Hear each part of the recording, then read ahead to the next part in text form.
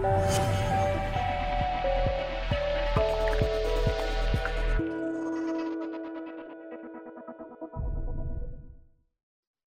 everybody. Welcome to the Transform TV podcast series. Today, I am joined by Joe Walden, who is an author and a professor of supply chain management at the University of Kansas. Joe, thank you for being here.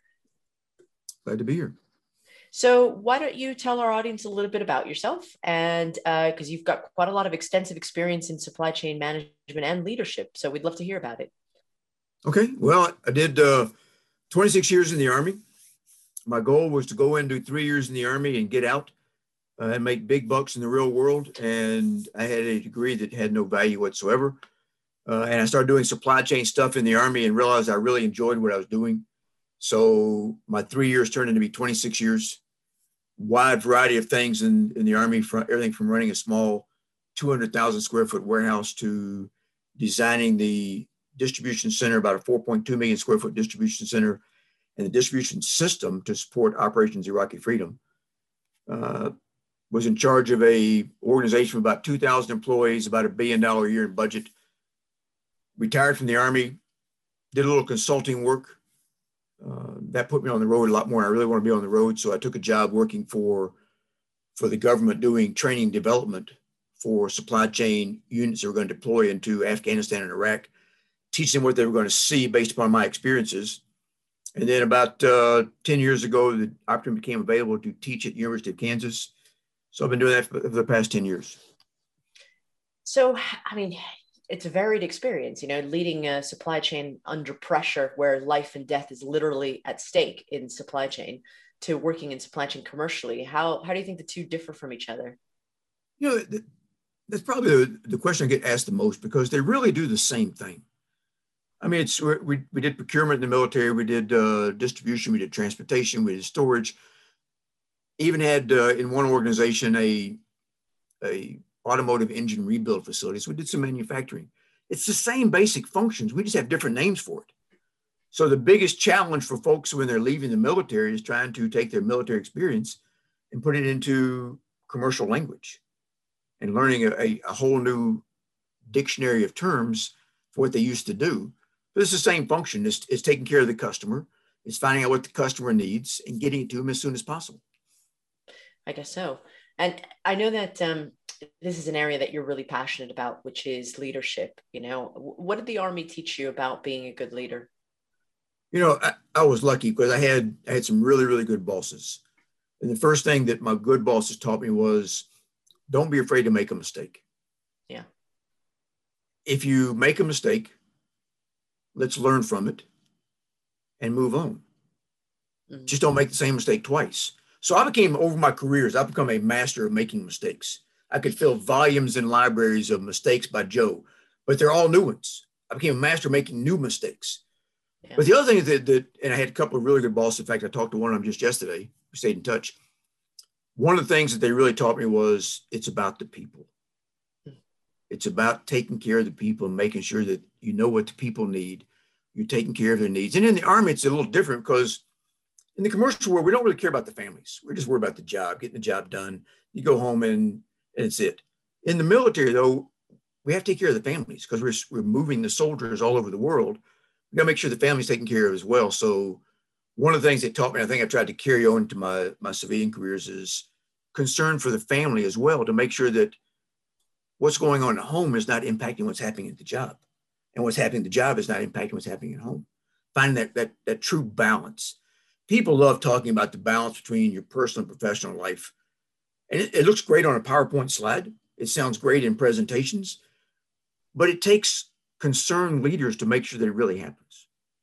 And Joe, there's never been a more important time than this. I mean, before, because you made a really good point here.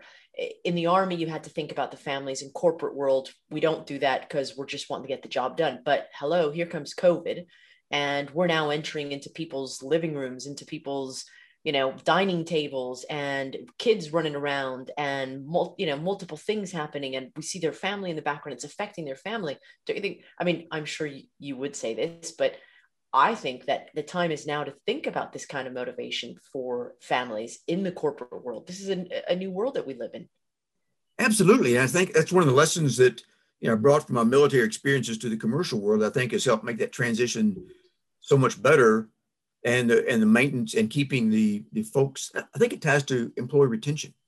Mm. If we don't think about the employee and what are we doing at work that impacts the home life, what's happening at home that impacts the work life. I mean, I had a soldier working for me that went from being like the best worker that I've ever had to over the course of a couple months to being in deep trouble.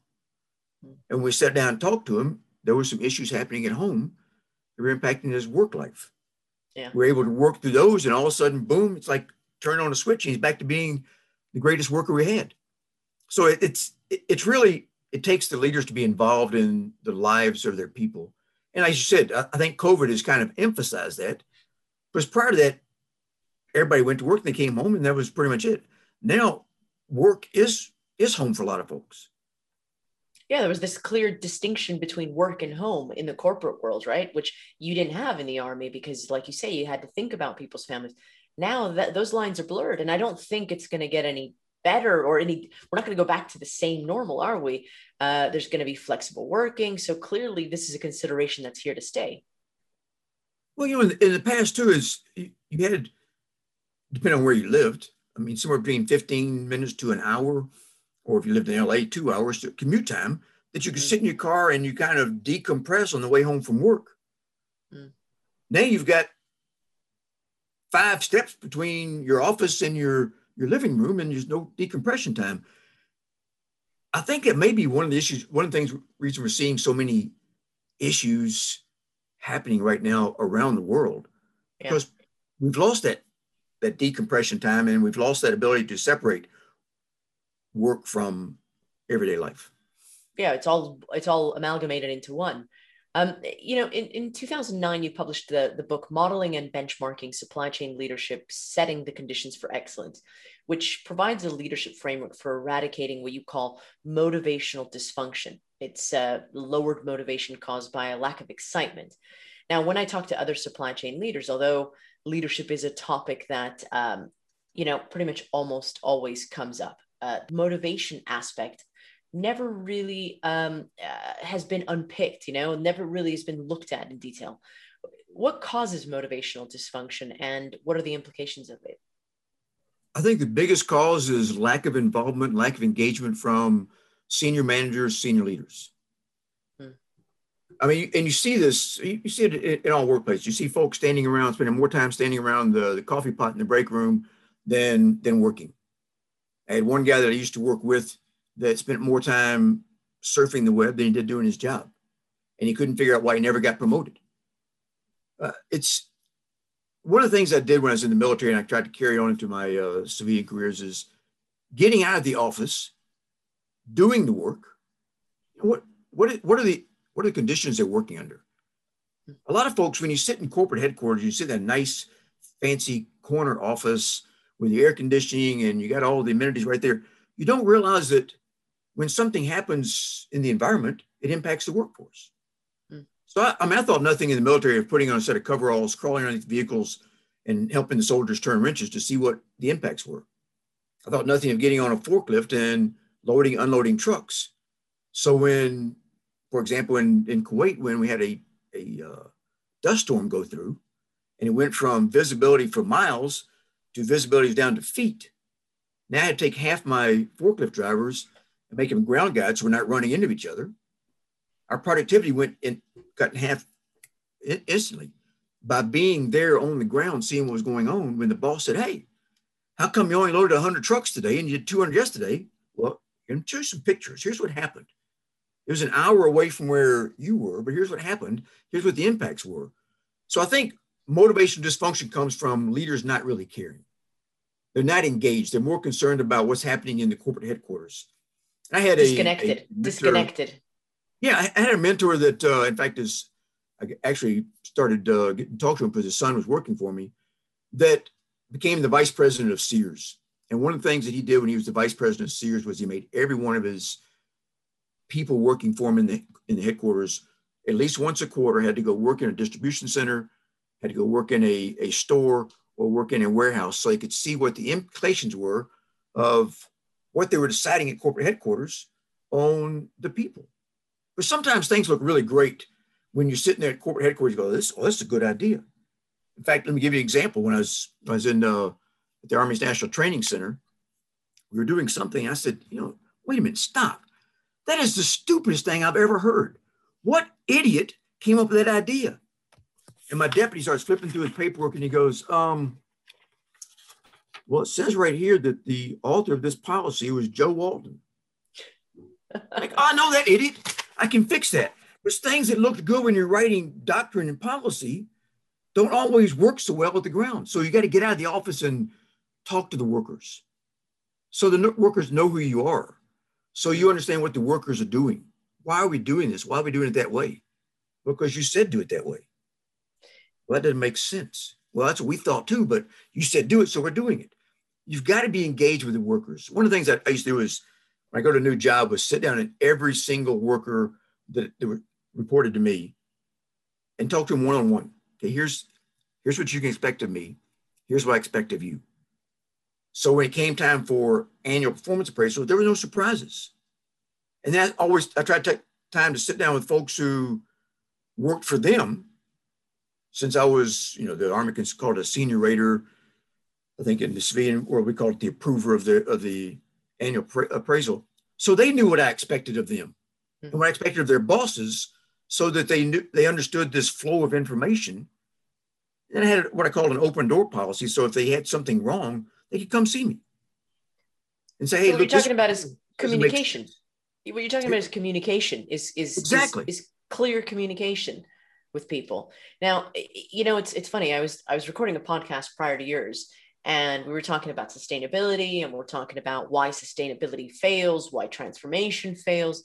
And it all came down to one thing: motivating your employees to get on board with the message, the corporate message and the corporate goals.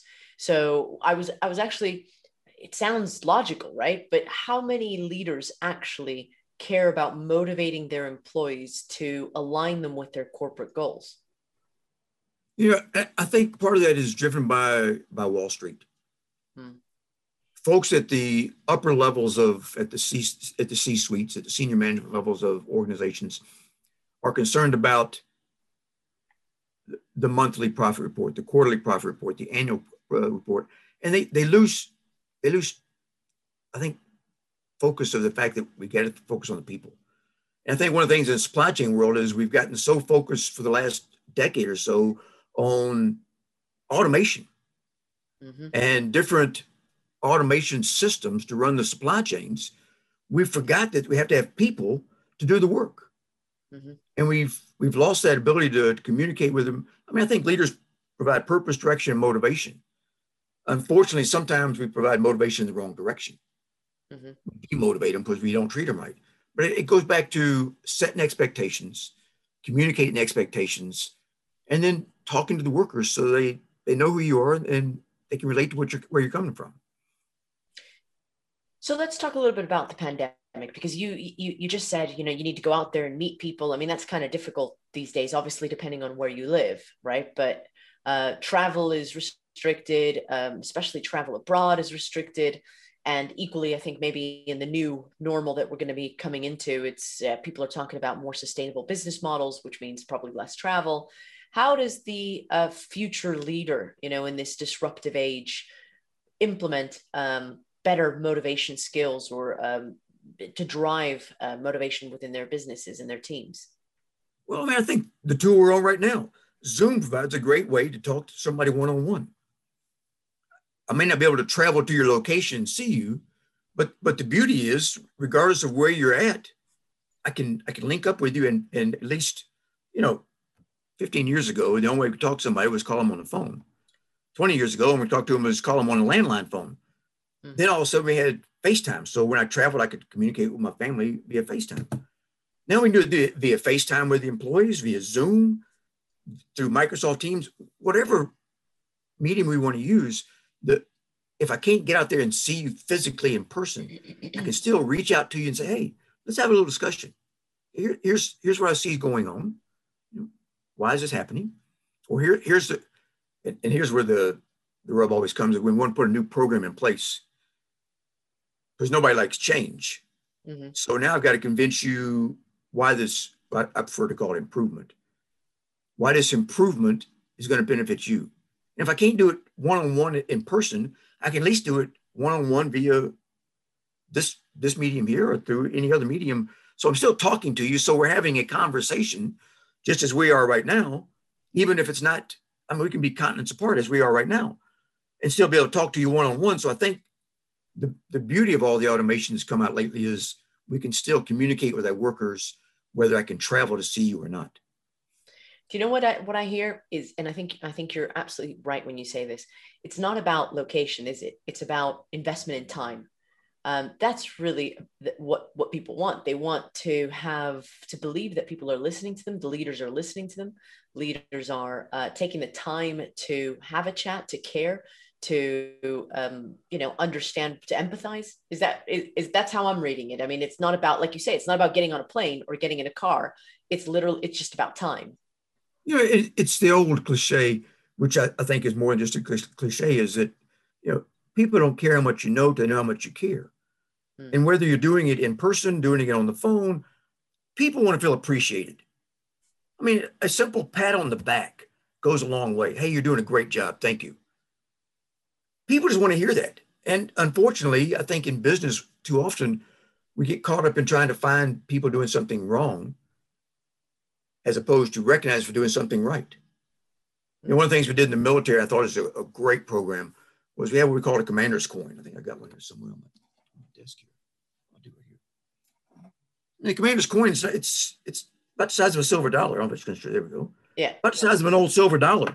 It has no commercial value whatsoever. But we gave these things out for people doing something right. And then it became like a game. Oh, how'd you get the coin? Well, I was under the vehicle turning wrenches. The boss crawled underneath it, asked what I was doing. I told him what I was doing, and he told me I was doing a good job and gave me a coin.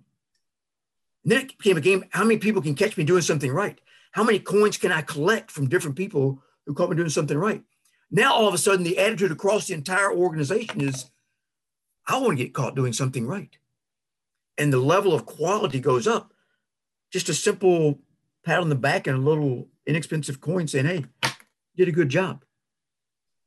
I think what people really want is to feel appreciated, whether it's through listen to and listen to, like you said, yeah. like you said just now, where, who made that decision up there somewhere in corporate, not really even understanding what it happens on the shop floor, what happens. You hear all these amazing stories of someone in corporate making a decision, and the guy that drives the forklift knows that's not going to work. Sometimes the guy or gal on the ground will know before corporate whether or not something's going to work. And that's what I did as a consultant. I tell my students all the time, I got paid good money as a consultant to go out and talk to other people's employees and say what's working, what's not working. I'd write it down. I put it in a PowerPoint slide because, if it's in a slide, it's got to be the gospel. I put it in a slide and say, this is what you're doing. This is what works better. And they're like, wow, that's genius. Nope. What's genius is you're paying me good money to talk to your employees. If you got out of the office and did it yourself, you wouldn't need a consultant. Hmm. So, I mean, one of the things we do is, as I said, talk to a lot of supply chain leaders about why things fail. And it's one of my bugbears. One of the things that I hate is this obsession that everybody has with technology, with hype around, machine learning, AI. And I don't want to take anything away from them, because there's a lot of really exciting things happening there. But sometimes technology gets layered onto faulty processes and bad management or bad leadership styles. Do you see examples of that? Absolutely. And like I said earlier, I think sometimes we get so wrapped around technology, forget about the people. And we turn this over to technology developers and say, here's what I want to do. And they develop systems that are more complicated than some of our workers can understand. And I saw that firsthand as a consultant. We put a new system in place in one distribution center. Went back 6 months later as a follow-up, and I'm like, oh, how's the system working? Well, it's not working for us. What's wrong with it? It's just not working. As I kept asking the question, turns out that the new center manager didn't understand the technology and what it could do for him. So he just took all the RFID readers we had and all the barcode readers we had and put them on the shelf. Went back to the old manual way of doing business because he didn't understand the benefits of the new system. When we walked him through and said, look, here's what it does. Here's where it's going to save you time. Here's the flow. Oh, well, nobody explained it to him when I came on board because the system was more complicated, he thought, than his understanding of it was. So he quit using it. And I think it happens all too often. We develop these great systems that corporate says this is going to work. And the developer says this is going to work. And then the workers go, I can't make it work. I don't understand how to make it work. And we lose focus of the people themselves. And I think it's the foundation of every business has got to be the people.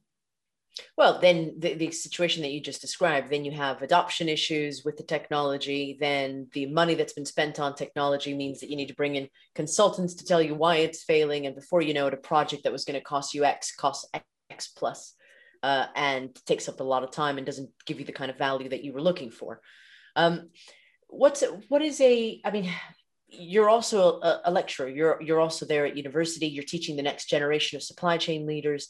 What does a good leader look like to you? And what is the future generation of leadership looking like? I think the future's bright. We got some really smart kids coming along. I wish I was that smart when I was in college. There's some really, really good, smart young kids coming along. I think the first qualities I look for in a leader, and it's interesting, I give a lecture, the last lecture I give of the semester is my thoughts on leadership and success in life. And what I try to get through to them is the most important things they've got to have is honesty, integrity, and ethics. I can teach pretty much anybody how to do anything in the supply chain world. I mean, it's really not that complicated. I can show you the right and wrong ways of being a leader. You got to experience it for yourself to really do it. But what I try to get through to them is if people can't trust you, if you don't have ethics, integrity, and honesty, they can't trust you. I don't care how smart you are.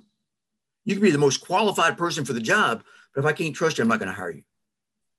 Conversely, if I can trust you, I can teach you how to do the job. The other things I think are critical from a leadership perspective is passion for what you're doing. Mm. And some of the parents don't like it when I give introductory lectures to prospective students and their parents. The best paying job may not be the job that you really enjoy. And I don't care how smart you are. If you don't enjoy what you're doing, if you don't have a passion for what you're doing, you're not going to be successful. And that attitude, because you're not passionate about it, is going to infiltrate through your entire organization. So they got to be passionate about what they're doing. But I think the most important thing is they got to be passionate about taking care of people. It's not about their own personal careers. I try to get that to my students. It's not about your career. If you take care of the people working for you, your career is going to be successful. That's going to be kind of a correlated benefit of taking care of the folks that are working for you. My greatest pride when I was in the Army was seeing the folks working for me get promoted and moved up to better jobs. And so I was like, well, what happens if they get promoted past you? That's great. That means I taught them something they could use. So, I mean, I don't think it's a bad mark if somebody working for you gets promoted past you, because that means that you obviously trained them right and taught them right, and they learned the right lessons to move forward. So again, it's a passion for taking care of people, and it's a passion for taking care of the customers that I think are critical to any successful leader. So can we look a little bit about at the future, if we can move towards what's coming in the next 12 to 18 months? What advice do you have for supply chain leaders to weather, the age of disruption that we're in, the era of disruption? The first piece of advice is get out of the office. Mm-hmm. The only way we can fix any problem is to get out of the office and walk the process and figure out what's going on. Where's the bottleneck? Where's the constraint? What's slowing things down? What's keeping us from being as successful as we could be? And I think we're seeing that in the shipping market right now. The push for the last 5, 6, 7 years has been, we need bigger ships. Well, somebody didn't think about the fact that bigger ships take longer to offload. And we're seeing the backlog at the ports at LA and Long Beach, and that kind of moved up to Oakland. So people started going around the West Coast to the Panama Canal. We got a backup going to the canal. Now we got a backup on the East Coast. We got the big ship Ever Given get stuck in the Suez Canal, causing all kinds of, which made it the best part of the year to actually teach logistics and supply chain when you have those kind of examples. But I think the future shows that we've got to get out of the office. We've got to figure out what's going on. Why are we not being as successful as it could be? And looking at trying to predict what's going to happen in the future. There's a lot of folks that are very, very good at forecasting. What are they saying? I mean, I'll give you a great example. July of last year, there was an article written that said there's going to be a shortage in the near future of computer chips. Mm-hmm. Nobody read it. Because obviously we're living it right now. If somebody read that last July and said, "Oh, this is an opportunity to expand our operations right now.